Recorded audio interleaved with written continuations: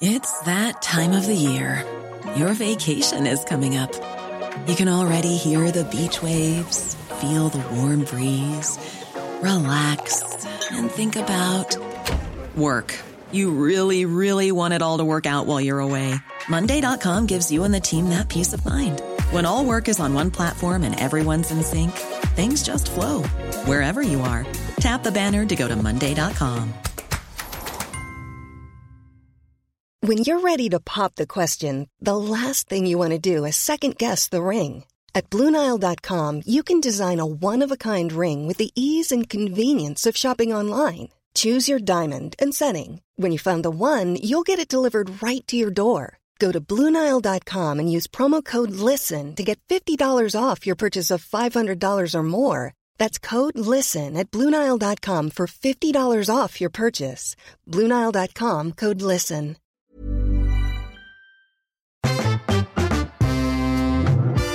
Me? Can you hear me on the phone? I do. I've got you coming out of every orifice. I'm really not. You're breaking up quite badly. Hello, and welcome to the Lock-In, where I finally get to talk to people I want to hear from in a place I want to be, the pub. For some reason, this bloody thing has started playing back some rubbish. Oh, right. Where were we? I forgot. I have too.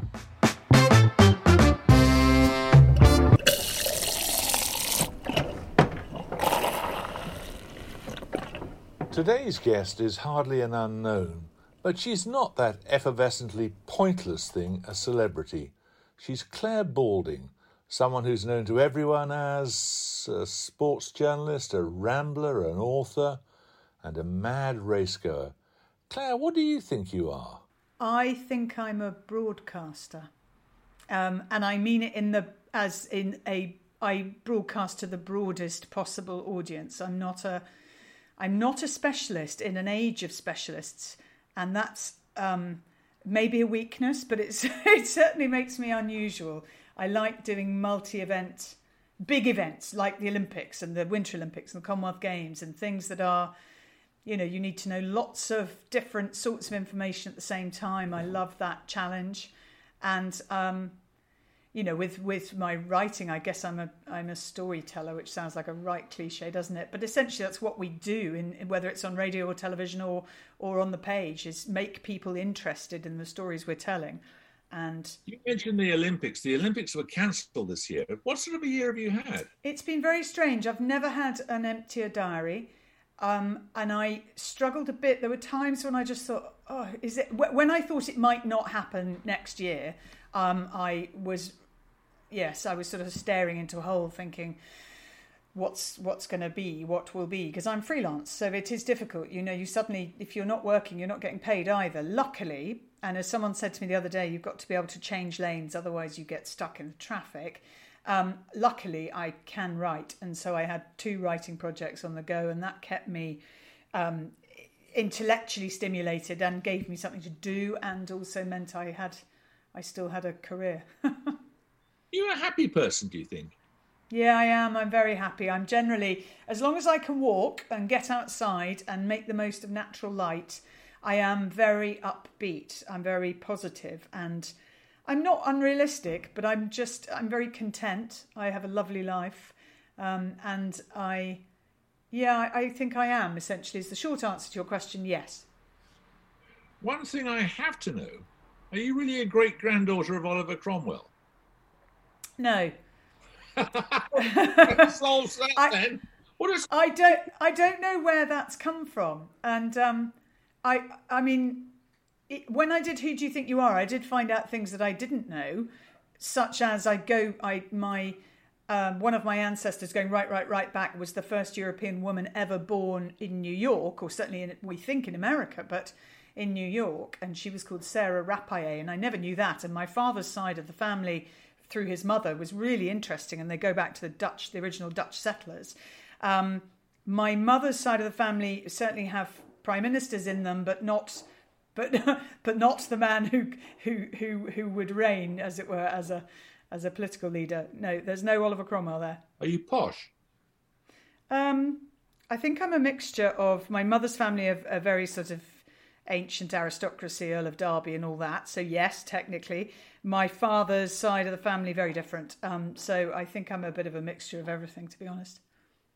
You're from a racing family. Yes. Now, my producer's a gambling addict. Your brother has got 4 runners at Kempton. Any of them worth backing? I haven't even looked at them, to be honest, so I don't know. I'm not much of a gambler myself. I have the odd bet on golf, which I enjoy. I might occasionally have something on darts if I'm watching it. Racing is really difficult, and that's why bookmakers like it so much. My brother's horse won the 2,000 guineas at the beginning of this season. He's had an amazing season, and I did back Cameco at 10-1. Not for very much, to be honest, but I do that out of loyalty more than anything. I can't believe you're interested in darts as well. I love darts. Jeremy, you'd love darts. Oh, let's get you to Ali Pali. That would be brilliant. Honestly, if they've got crowds back, maybe not this December, January, but the year after, and everyone comes in fancy dress, honestly, it would make me laugh so much to see you at the darts. It would not make me laugh. That would make it even funnier. Now, this book of yours, you obviously love animals. Why didn't you want to work in the family trade and be around horses all the time? Well, I might have done. I think there was a time when I certainly might have done. But my brother was always the one who was going to train racehorses. So I slightly took the attitude that I better find something else to do. And I was very determined to be financially independent. I didn't want to be living at home. And the trouble is, if you've got horses, you need space to keep them. And it would be foolish to walk away from a place that had, 150 stables and endless, areas in which you could exercise. Get them in the flat. No, couldn't get them in the flat. And I wanted to do my own thing. I was quite driven to be, it's the danger is you end up sounding cliched, but I think this is true of many people. When they're sort of 18, 19, 20, you've got that classic decision to make. Do I follow the family trade? And lots of people will have come from family businesses. Do I do the same thing? All the contacts are there. The foundations have already been laid. It's easier to you could make a right mess of it, and I probably would have done, but the start is easier and it doesn't surprise anyone. Or do you say, I'm going to do something completely different, something no one in the family's ever done before. I'm going to see if I can make it on my own, and if I can't, at least I tried. And that's what I decided to do. You worried about the future of racing? I mean, you're not atypical. Lots of young people don't go into it. It's not a fashionable sport. I'm encouraged by the fact that I think they're doing a lot through education and I believe there are quite clever ways of using sport to teach various subjects. So whether you're teaching history or geography or economics, you can teach that through sports and sporting events rather than through war, which is what we've traditionally done. But I think rather like going into any business that is hard work, if you can do something that doesn't involve getting up at 5 a.m. and doing sort of physical labour and being out in all sorts of weather, you might choose to do something a little easier. I do think people feel very connected to animals, and I do think lockdown has emphasised that. And there is a beauty to the thoroughbred racehorse that I think makes it a more visually attractive sport than almost anything. Because seeing them at full stretch or seeing them leaping, you remember those pictures of Desert Orchid, taking off 5 strides before a fence. I saw Desert Orchid once. Yeah. At Kempton. God, it was exciting. Well, that's the thing. There is a real thrill to it as a sport, and there is it builds up. You need to know quite a lot, and you're rewarded for that. And I think that people quite enjoy being tested. I think they quite like information. I'm not a believer in the dumbing down of television, and as you know, presenting a quiz show that is quite difficult to understand the questions, let alone come up with an answer. People do enjoy it though, and I think racing is difficult and unashamedly difficult. But the more you learn about it, the more you enjoy it.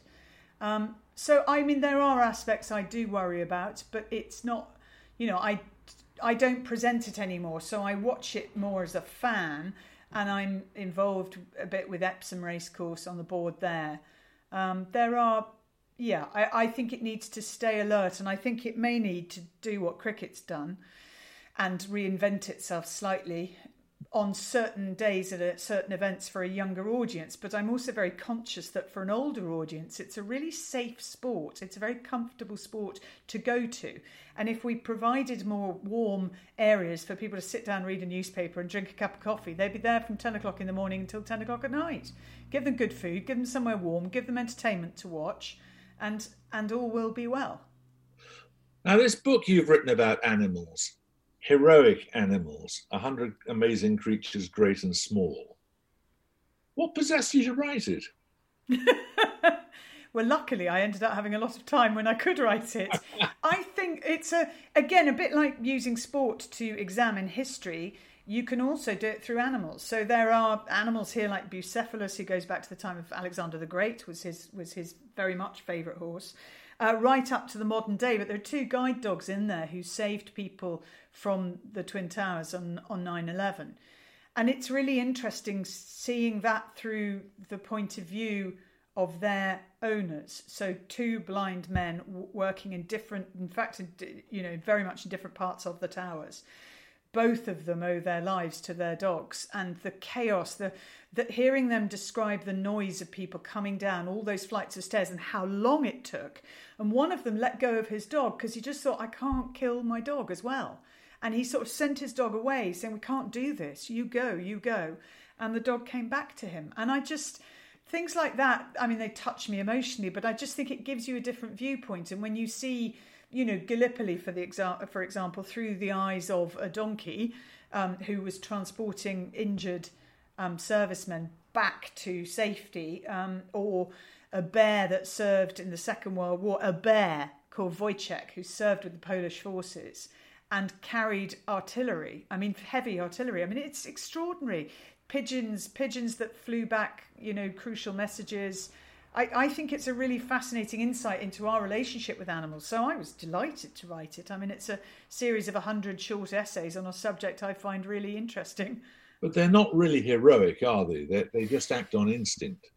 Well, it slightly depends on how you define heroism, because you could say that every soldier that was killed in the First and Second World War wasn't a hero because they didn't get a chance to decide whether they could go or not. I think heroism to me is a recognition of or we bestow heroism on others. It's not something you ever claim for yourself, but a hero is someone or some living thing that changes the course of history or has an impact on a life. And, dogs that can detect cancer, I think that's pretty heroic. I'd happily debate that with you, Mr. Paxman. But it's a human value judgment. And I'm a human making it. Except you say that parrots are the most intelligent animals on Earth. Parrots are very intelligent. They're pretty clever. They can learn a vast amount of language. They're not as clever as we are. They can't write, can they? They can't, but they're not destroying the planet, so we're not that clever. Do you have a pet these days?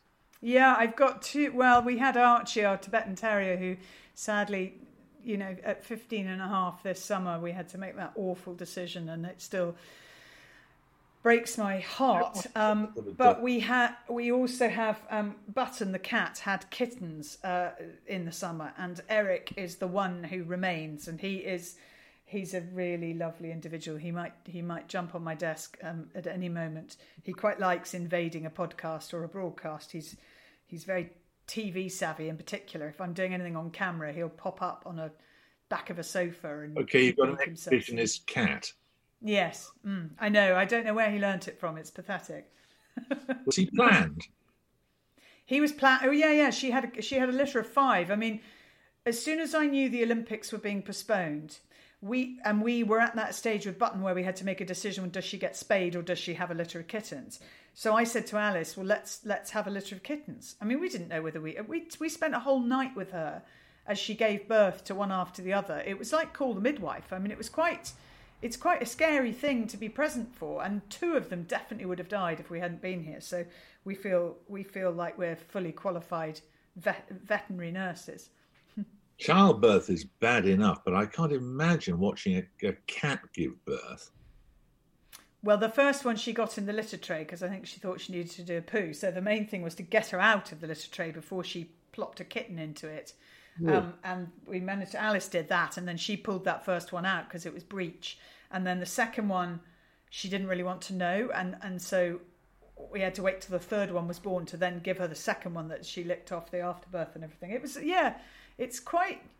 there was a stage in my life when I thought I wanted to be a vet, and I think before I realised how long you have to train for it and how much pressure there is on you in terms of running a business. I mean, being a vet is a really big business, and you're in charge of it. But I realised that night that Alice is actually much better at the medical side of things than I am.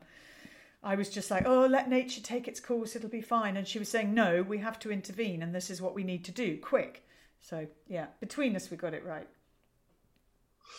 My dog, Derek, was one of 7 puppies. He was born in Battersea Dogs Home, and his mother was taken in. And the first night she was in there, she gave birth to 11 puppies. Can you imagine that?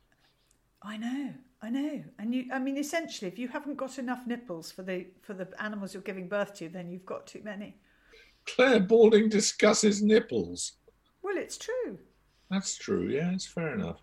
To be fair, you're discussing it back with me, so that's the headline. I think Clare Balding and Jeremy Paxman discuss nipples.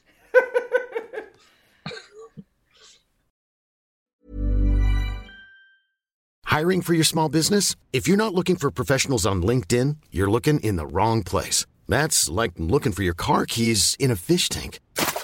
LinkedIn helps you hire professionals you can't find anywhere else, even those who aren't actively searching for a new job but might be open to the perfect role. In a given month, over 70% of LinkedIn users don't even visit other leading job sites. So start looking in the right place. With LinkedIn, you can hire professionals like a professional. Post your free job on linkedin.com/people today. Hey, it's Ryan Reynolds, and I'm here with Keith, co-star of my upcoming film, If, only in theaters May 17th. Do you want to tell people the big news?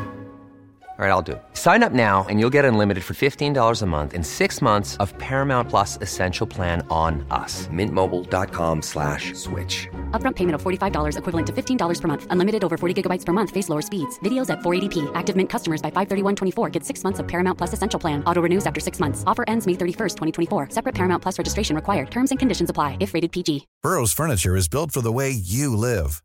From ensuring easy assembly and disassembly to honoring highly requested new colors for their award-winning seating, they always have their customers in mind. Their modular seating is made out of durable materials to last and grow with you. And with Burrow, you always get fast, free shipping. Get up to 60% off during Burrow's Memorial Day sale at burrow.com/ACAST. That's burrow.com/ACAST. burrow.com/ACAST. Isn't there a big danger, though, in this whole anthropomorphizing thing with animals? I mean, you've said, you've claimed, well, let's leave to one side the heroic question. I mean, a dog can home itself, and that's either heroic or it's enterprising or it's an amazing feat of memory. But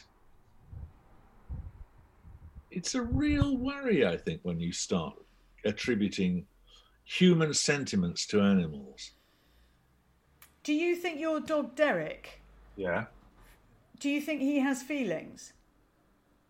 He certainly did when I trod on his tail earlier. So they can feel pain? Yes, they can.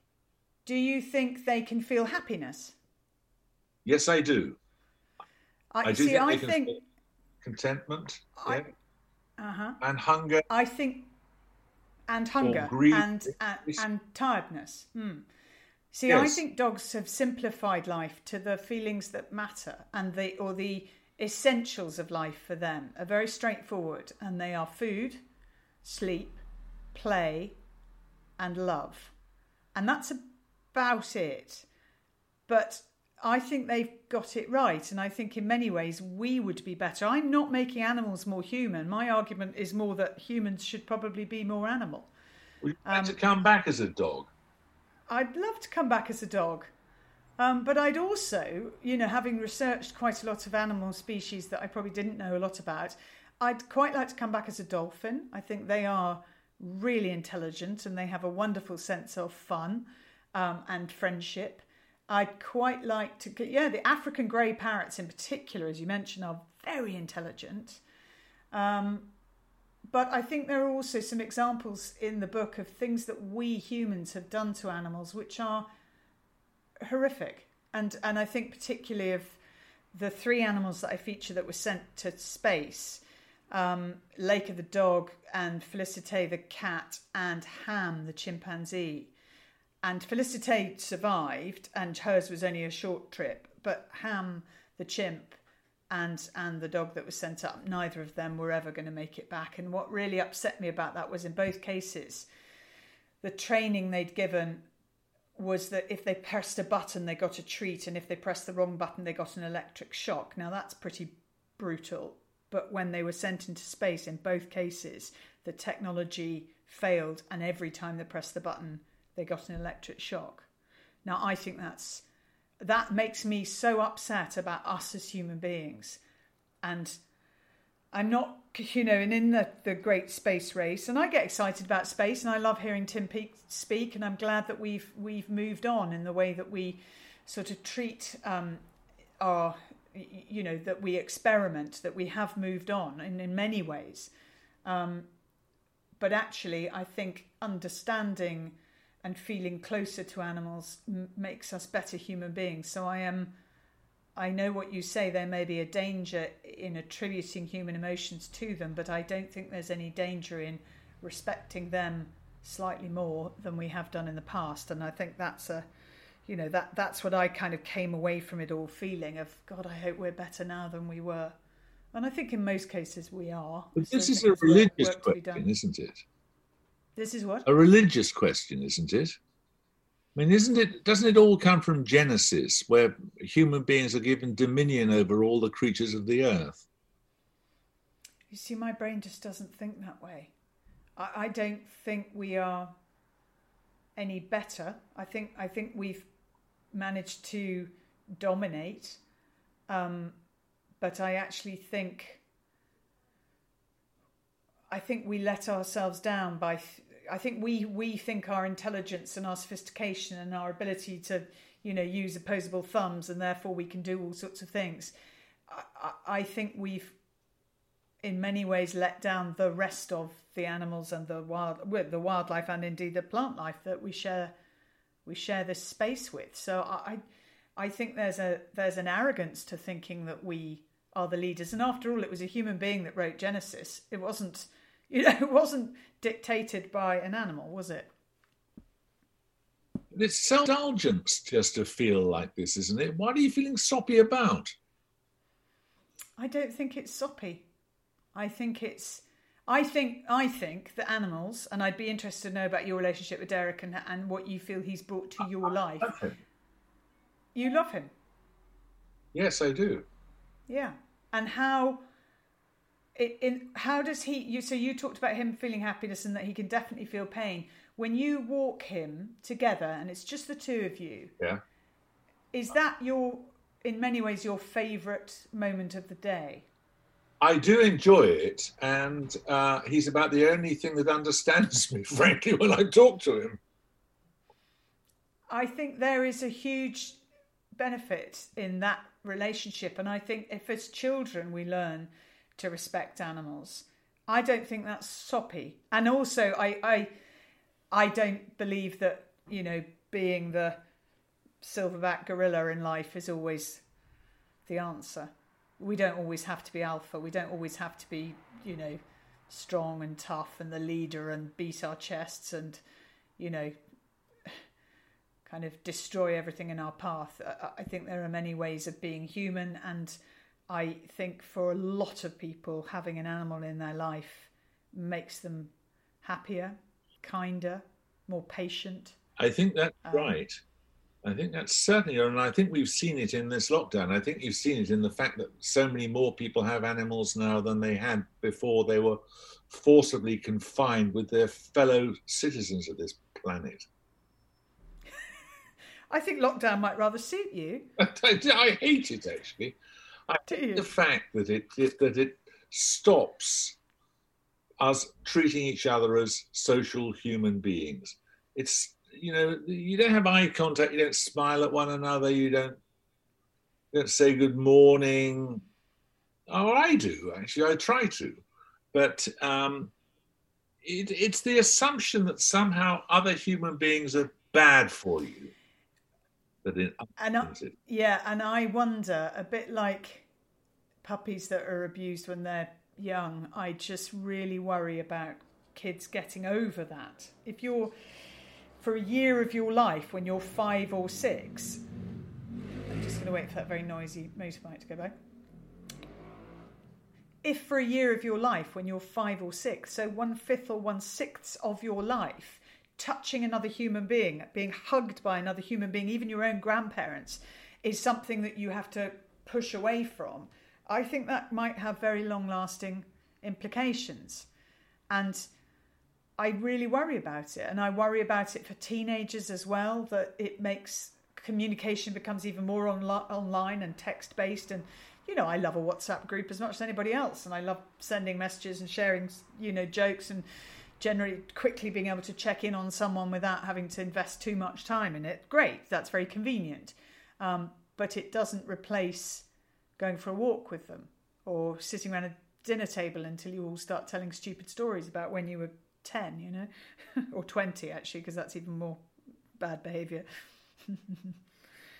So you're right. I think there are many things we miss. I mean, luckily, because I walk a lot, there was only one stage where we weren't allowed to walk with anyone, but that's been a really good way to stay connected with people. Just say, right, let's go for a walk. Are you a genuine rambler then?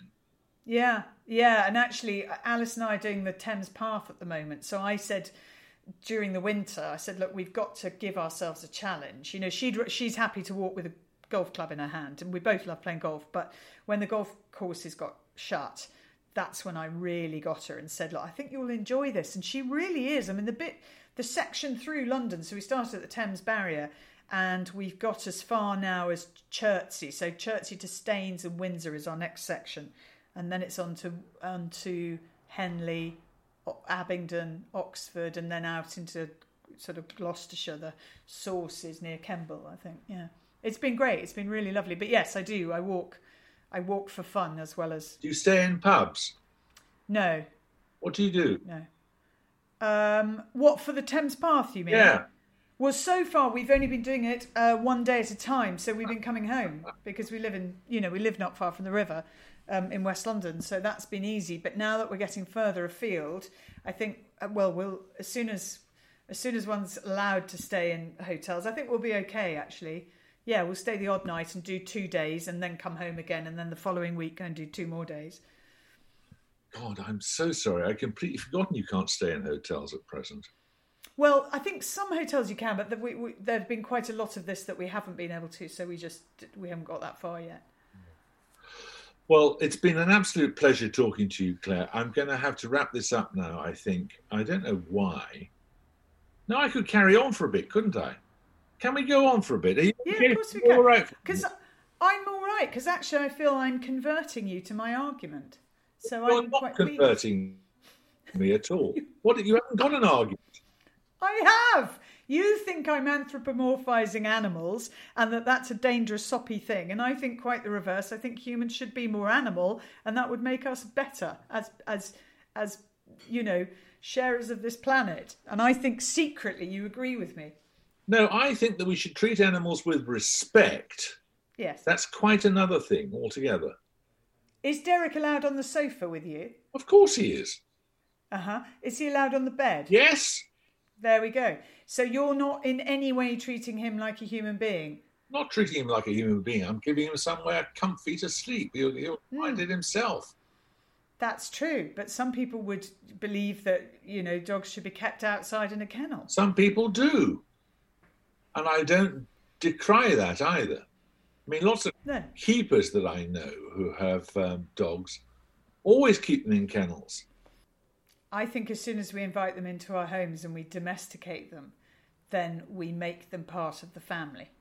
And that in itself is a very, that's a really important and powerful thing to do, both ways. And therefore you've got to love them. You can't just respect them, you've got to love them too. And you do, you said you did. I do love, I love Derek, yes. I don't have any problem with admitting that.